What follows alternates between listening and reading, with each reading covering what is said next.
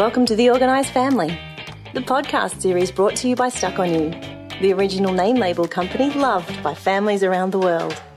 As your personal assistant to kickstart a more organised life, we'll be discussing recipes, parenting, home organisation tips and other exciting topics. Take us with you. Hi, I'm Fee from The Organised Family, and today we're interviewing Nicole Avery, founder of the website planningwithkids.com. We're going to be covering all the important topics related to family planning for the school holidays. Holiday time can be fun, but it can also be stressful for parents. So we'll discover the most important things to keep in mind when planning for the holidays. We'll also cover suggestions for activities such as cooking with your kids, as well as how to best manage your children's use of technology. So if you want your family to get the most out of the school holidays, stay listening to The Organised Family. Nicole Avery is a Melbourne mum with 5 children, ranging from 18 to 8 years of age. She juggles family life with running her website planningwithkids.com. She's also written a book, Planning with Kids, that outlines how to plan family life better so everyone is more relaxed and happier. Nicole, welcome to The Organised Family. How far in advance do you start planning the school holidays for your family? Well, I guess it just depends on what we're doing. We don't go away every school holiday. So for the school holidays where we're not going away, it's probably about 2 weeks in advance I like to do. Mainly because if we want to book into anything, things do book in really fast. And also it's about trying to fit in the things I want to in the weekend, over the school holidays without it being too crowded. So about 2 weeks out, I'll have a look. We also have a bit of a family meeting. We'll discuss what we want to do. And I'll start to pencil in a few things that are really important to me. If we're going away, so for example, the holiday next coming up, it's a longer time we're going away. I actually booked that at about April, so sort of 9 months out. So, for those bigger things, especially when you're booking for families, it's so much cheaper if you can get ahead. And also too, you know sort of what you might want to do and your plans over the school holidays, because you can keep your eye out for fares and stuff, because, with families becomes everything's multiplied. So keep your eyes out earlier. The earlier you can do that. It's also with school holiday programs, the earlier you do it, the early bird bookings are much cheaper. So it's about 2 weeks out for school holidays that you're staying home, and longer, obviously, if you're going away. We can't always get out and about every day to keep the kids entertained. So what are some of your suggestions for activities you can do at home? At home, I like to keep it really simple, because I think I've gone through stages where I've just tried to do everything. And I see the school holidays as a real opportunity for us to spend some time together. Very, very conscious, though, that if we stay in the house too long together, that we get a big cabin fever. But some of the things we like to do are we're like board games. So Cluedo is huge. is huge. Also, the kids still love it if I do things that they do. And I will say, simple things like going out and jumping on the trampoline with them, actually playing in the backyard cricket game.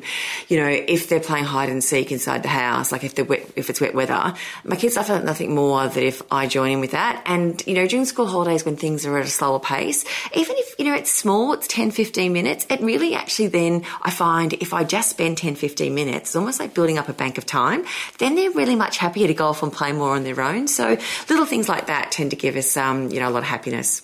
Cooking can be a great activity to do with the kids. What are some of your ideas you have to entertain the kids in the kitchen? And how do you avoid the fights over who cracks the eggs?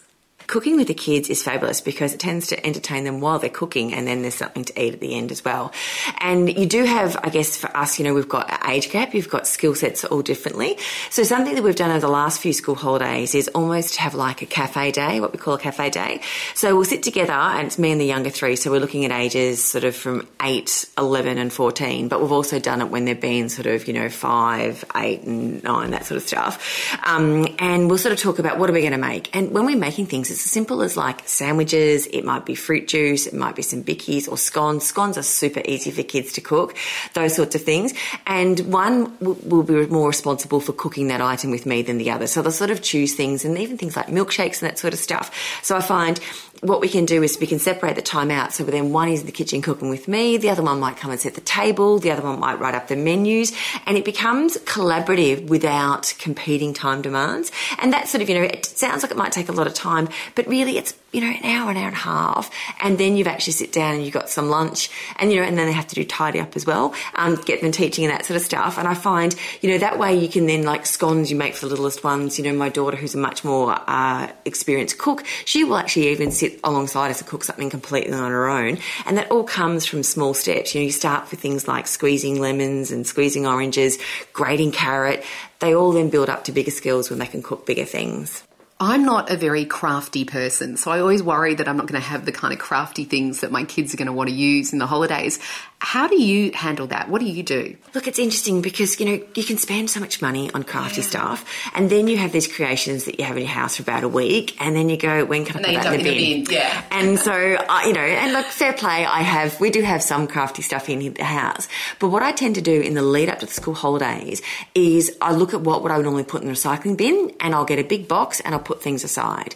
So, wash out some jars, wash out some plastic tubs, if you've got any, boxes, that sort of stuff, because that's actually a lot more interesting to make, and it actually makes kids use their creativity a lot more. And then you can add into the things that you've got in the house, like you might, you might go out into the shed, you've got little bits of sticks and stuff. And I'm also really keen for my kids to use things like hot glue guns, hammer and nails, all obviously supervised. And if you can build up a whole stock of that sort of stuff, by the time school holidays comes around, you actually don't even have to purchase anything. You may have some, stray pipe cleaners, some pom-poms, that sort of stuff. But kids can get really super creative, I think, and probably also more so with things, I guess weird looking objects, as opposed to if it looks like it's, it's all meant to look like this sticks here and that sticks here. They'll put something together and they'll spend a lot longer time if they have to actually have a think about it and put it together themselves. What do you think are some of the most important things to keep in mind when planning for the school holidays? Well, I always like to have a bit of just a check in the house, because obviously home kids eat so much more food. So I like to have a bit of a stock up of the pantry, and that works really well to put things in that, the kids like to cook. So, I don't normally ice my cakes, but I'll make sure I've got icing sugar, because if they're going to make a cake, they certainly want to ice it. That's the whole fun of the cake. So I'll do a bit of a stock take of the pantry, make sure that's all stocked up. I will, also then make sure that we've got the bits and pieces, things like icy pole sticks and that sort of stuff that are really good for creating. Sometimes we go to a place called the Reverse Art Truck, and there's lots of those in the local area. They're generally run by not-for-profits that take in goods and bits from factories, and you go buy a big bag of it for $20, and there's wood scraps and that sort of stuff. So I may go out and we may one weekend and buy a lot of that sort of stuff. Also, too, as it gets closer to the school holidays, and generally it's the first weekend of the school holidays, I like to get the kids to declutter their rooms. And it sounds like how not fun is that for school holidays, but it works really well for a few reasons. When you're all at home, the house tends to get messier, which I think gets on most mums' nerves. It certainly gets on mine. So I don't expect the house to be perfect, but I find if we've got a good base to start with the school holidays, that makes everyone a bit happier. Decluttering is always great because, you do have a whole high churn of things coming into the house, and unless you have some sort of key things in your calendar to declutter, it builds up really quickly. And the other thing about decluttering is kids will find stuff they haven't seen for ages. So therefore, that's already got them some new stuff to play with that they haven't played with for a while. It gives you a really good base to start off the school holidays with. What are some good options when taking kids out? Because of our age group, we have to really think about what we do. So we've got kids from 18 to 8. Now, obviously, the 18-year-old's not hanging out with us a lot, and neither is the 16-year-old, but we've still got a span from 14 to 8. So it's about thinking about which things are we all going to enjoy. So we like to tend to do a mix of paid and free. And we have a family meeting at the start of the school holidays, and we talk about, okay, so who wants to do what? And so everyone gets a little bit of a say. So they all get to choose a paid one and a free one. And from there, then we work things out. So often there's always a movie. The kids always want to go and see a movie. And so we're pretty strategic about that. We'll generally go on a Tuesday. We'll go early in the morning, because sometimes we'll take a couple of friends along and that sort of stuff. And what I've found is sometimes the 14-year-old wants to see something very different to what the 8-year-old sees. So if you go early in the morning in a local place, often what you can find is there's a movie on that's more for the younger kids and a movie on for the older ones. So the older ones will go in, I'll go in with the younger ones, and we can knock that off and get that done. We also like to have, I guess, do sort of one sort of a major activity. So it might be going to like a water slide park or a theme, we don't have theme park per se, but Luna Park or something like that. One sort of biggish thing. And then we really fill it in with just small things. So we'll visit our local library. We love our local library. We've got a great local pool as well that has a school holiday program in terms of just in the afternoons during the school holidays. It has you can jump from the diving boards and that sort of stuff. We also visit community houses. We've got great community houses around here on little local art centres. So those sorts of things we book in advance, and they also have family activities. So we've made family artwork together. We've made a collage. We've made a painting, those sorts of things. And then we'll just do some random stuff. So we might just pop on a train, look at the map and think, okay, we've never been to Sandringham before, so we're going to pop on the train, go to Sandringham, have a picnic lunch. We'll take our own lunch with us. That keeps it nice and cheap. And we'll go and explore somewhere we've never visited before. And the train trip itself can be a highlight, can't it? Oh, absolutely. I know my kids love that. Yeah, so and even, we've done bus because we don't do bus, we normally do train. So if you're mixing it up and doing a bit of bus and a bit of train, we've even done a ferry before as well. Those things that actually don't cost a lot when you're actually just going to point A to point B. But for kids when they've never done it, it's a huge fun thing for them to do. Do you have any tips for working parents, as I know school holiday time can be a real juggle for them? It's such a hard, because if you've got both parents working and you've only got limited amount of leave, you have to get really strategic with when you take your leave. And you also want to have some time together as a family. So obviously I work from home, so I have a level of flexibility, but there are times when I need to work. So using your friend network is a really important thing. And I think as women, sometimes we don't want to ask for help. And the first thing I say is, if you are thinking, God, I'd really like to ask someone, there'd be another mum out there thinking exactly the same thing. Because obviously school holiday programs can get expensive and sometimes kids don't want to be in there all the time. So, notice is the biggest thing possible. So, a month at least or so out, have a chat to other mums who we know are working. And even if you don't have to do the whole holidays because that can feel too restrictive. If you just lock in one day each, it might be the Monday of that, and it makes it slightly easier. Family is the same as well. Often family don't want to be locked into doing, I've got sisters and I actually do it now for my sisters who did it for me when I was back in the workforce. But give them the notice. And I often find an email or a text with some advance warning and an explanation, and it gives people the pressure is off a bit and they can actually go, okay, well then I've got a chance here to answer and, have negotiations on my terms. And the other thing too is there is really fantastic school holiday programs now that you don't necessarily have to just, it's not just going and they're going to day in, day out activities. There's coding programs, there's, craft, all sorts of stuff. But that just requires, doing a bit of search in advance and looking in your area and knowing your child, because obviously kids, think it's school holidays, it should be something for them. So that way you can try and get, they're doing something more that is interesting to them, and then you've obviously got the cover that you need for work. I know a lot of parents struggle with the use of technology in the household over the holidays. Do you have any strategies for managing this without starting World War III? Look, technology, I think, is up there as one of the biggest banes for families. And, as parents, sometimes, it just gives us that peace that we need. We might need to get a couple of things done. But what I've found is best to have, and what works best for us, and obviously every family is different, is that we have, an allocated amount of time per day during the school holidays. And it's what we call technology time. So that embraces pretty much every sedentary activity. So it's the iPad, the iPod, the phone, because you have to make it black and white because kids will find the grey, and it's the computer and it's the Xbox and all those sorts of things. And I generally have it in the afternoon because I like us to get out and about in the morning, especially if the weather is nice, get out and about and have some physical activity. And then they've got an hour and a half. They have an hour and a half a day. And sometimes we might split it up. And then we also try to make sure that we have one technology day free. And, during the school holidays is generally going to be a day when you're out. And so I'll sort of go, okay, well, Wednesday we're pretty much going to be out of the house all day. That'll be our techno-free day, and everyone sort of knows. Because I find the best thing with kids is to manage their expectations. If one day they have 4 hours and the next day you give them nothing, then that's when the battle comes and they go, well, what am I doing now? And can I have some now? Or when can I have it? Or whatever. So, by having a plan, the kids know exactly what they got. They know they're normally going to have it in the afternoon. It's certainly going to be first thing in the morning. And I find that eliminates a lot of the nagging and eliminates a lot of the pressure. And can I go on now? Can I go on now? Can I go on now? So try a plan is my advice. And, and whatever the limits might be different for different ages. Obviously my older kids, secondary kids have a very different plan, but this is the primary kids I'm talking about. Tweak something for your family and give it a whirl. I know in the school holidays with everyone on top of each other for long periods of time, kids can start to fight. What do you do to try and avoid that? that's one of the things that I really like to plan at school holidays, is to make sure we have a mix of days home and days out, because it's wonderful to be at home, and my kids do like to be at home. They like days where they can just laze around long in their pajamas, where we can just play Lego and board games and stuff. Too many days of that in a row and everyone starts to get on everyone's nerves.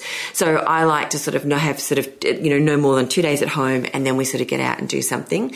And also too, you can tend sometimes to see that something's building. And so then I'll just say to the kids, you know what, we've been inside for a long time. Outside and play with the dog. And I think as parents, sometimes we forget we can say that. You can go, you know what, you actually can just get outside. Or it'll be, you know what, I'm going to take the dog for a walk. 2 of you can come with me and we'll go for a walk around there. You know, I'll just separate the ones that I can see that there's something building with.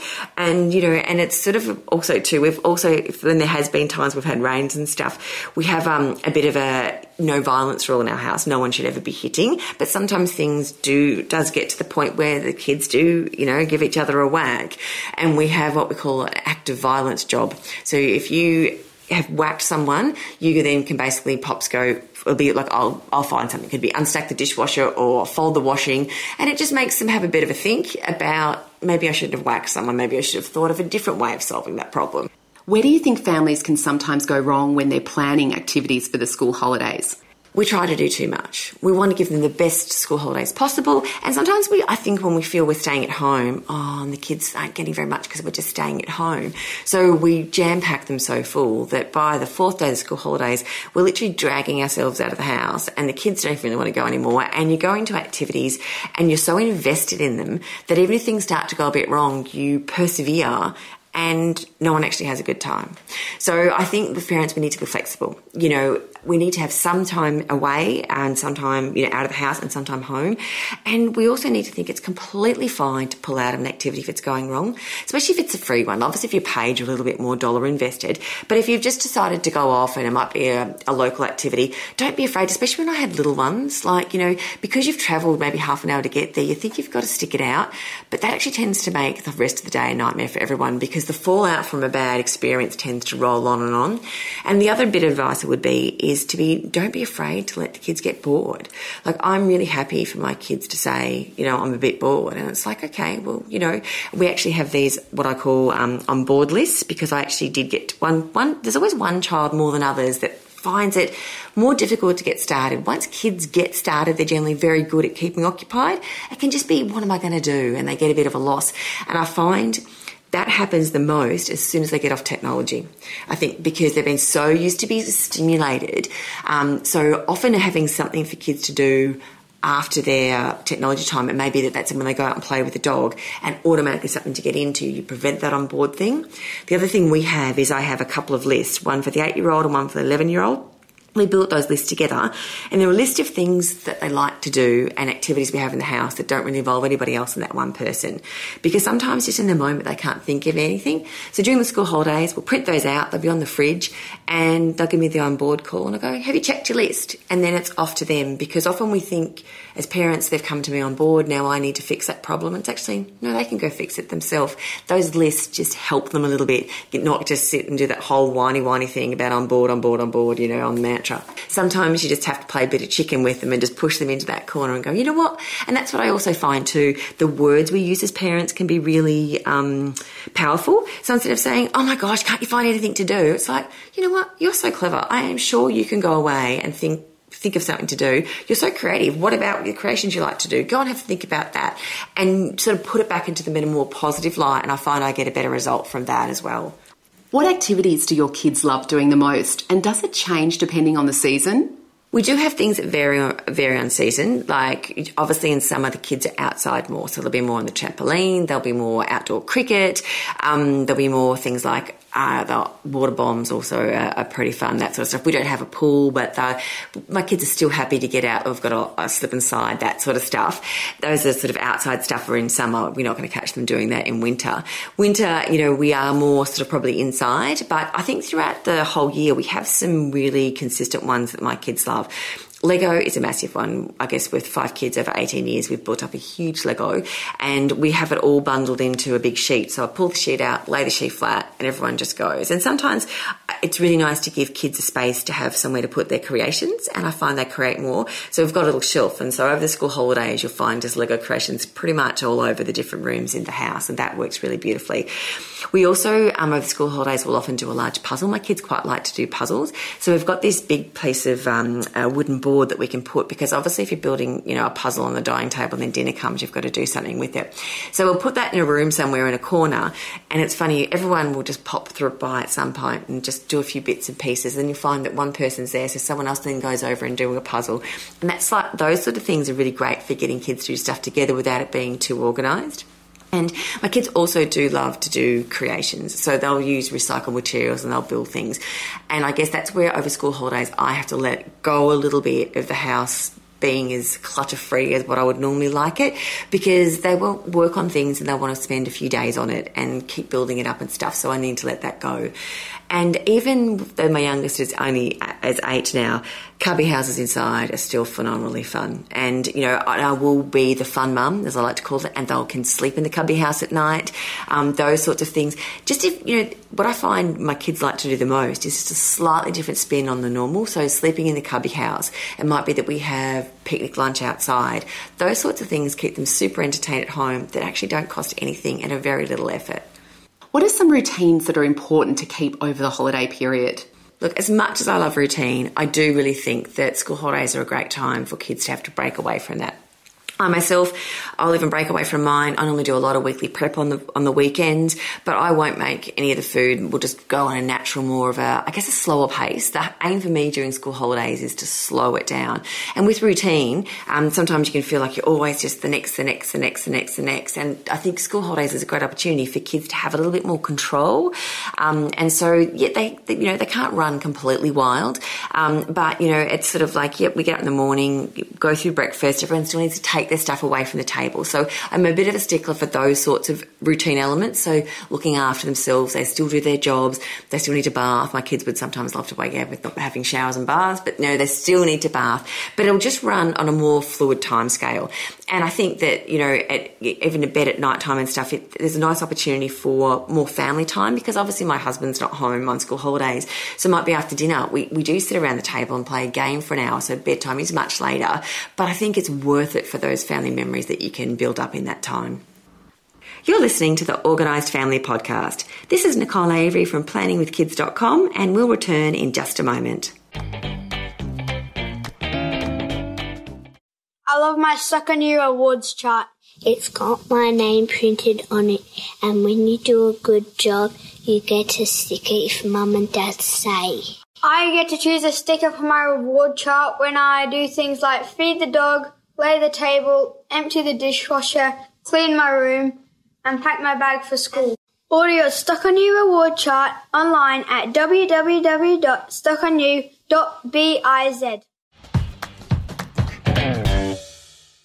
We're talking with Nicole Avery from planningwithkids.com. We're hoping, Nicole, you can answer some questions our followers have sent in. Firstly, I have one from Shelley from Brisbane who asks, taking kids to a play or trampoline centre or even the local pool can get really costly. What are some of your suggestions for low-cost activities away from the home? Yeah, it does get costly because, some entry prices for places are $20 plus. Now, at 5 kids, that's $100 before you've even done anything. So I completely relate to that as well. So I always find the councils put on fabulous stuff in Australia, and I think it's probably New Zealand and stuff as well. Federation Square in Melbourne, for example, you look up, Melbourne City Council, they have a range of free activities, although they might be really low cost. The trick is often with them just booking in early. So these are where, if you know you're on a budget for the school holidays, start your planning a little bit earlier. So we'll do those. The libraries are fantastic. I think people think they can only go to their library, but we've often made a tour of other libraries because especially now, the way they're being designed, new libraries, they're not just about books. They're really interactive. They've got a lot going for them. I was in the Docklands Library recently, and it's got a ping pong table and all sorts of things. So, have a look around the area and just sort of Google libraries that are not too far from you. You don't have to travel too far. But, our local one has a massive chessboard. So you can go there and actually going there and not, yes, you can hire out some books, but you can spend like over an hour there doing different things, which is wonderful. Local community houses are also a great source of cheap entertainment, as are local pools. And it's also just about, there's different sites like Groupon and stuff that will actually have like family voucher tickets. If you want to go to a particular place, just do searches and do, for example, Luna Park, discount code, those sorts of things. You'll be amazed what will come up. And you can save, even if it's like $30 or $40, that's a big saving for a family. Kate from Auckland asks, could you recommend any good websites you use for holiday inspiration and activities? So I'll break it down to travel-based. So for travel-based, there's a blog called Why Travel Blog, which I love to look at. It's written by Australian family, husband and wife team. They've travelled all around Australia. They've travelled extensively over the world, and they're currently doing a US tour. So there's pretty much not many places they haven't visited, and they tend to write really good from a family eye and on a budget sort of stuff too, because they spend so much time travelling. So I find that to be a really, really good resource. There's lots of local blogs that I follow in terms of my area. So Hot or Not is one for Melbourne. But if you just Googled your city name and kids activities, that tends to bring up a lot of stuff that you'll want to find. I even find just before the school holidays, the newspapers have lots of good guides as well that are worth following and have great tips. There's some sites like KidSpot, Essential Kids, which are bigger websites that tend to have lots of sort of school activities, especially over the summer, what sort of different activities are going on. But my best advice is if you're looking for something specific, Google it, playgrounds, be really specific, because I used to just Google best playgrounds, but best playgrounds for 10-year-olds, that sort of stuff. The more specific you get, the better information you're going to get.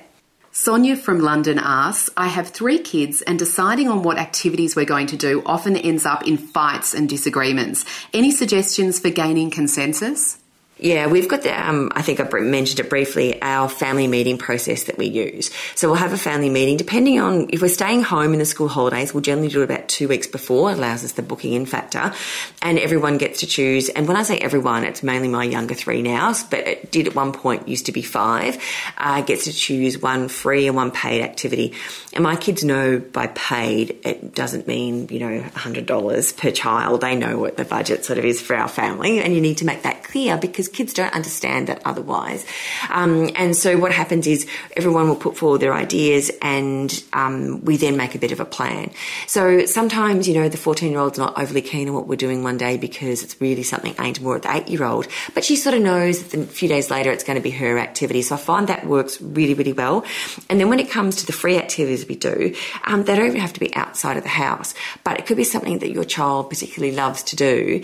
And, that way it's almost like they can get a massive block of time with your parent, and you can block it out for them. So my 14-year-old daughter loves to sew. I'm not a great sewer, but I know my way around a machine. So my boys have got no interest in it, the younger 2. So they'll go off and play something for themselves, and that helps sort out that one. But the boys will then actually want me to go and spend an hour or 2 playing cricket in the backyard, and then we can go and do that. Because often what I find when you ask kids a lot about what they want to do, a lot of it actually is more about spending time with you. What have you personally lost that you wish you'd labelled?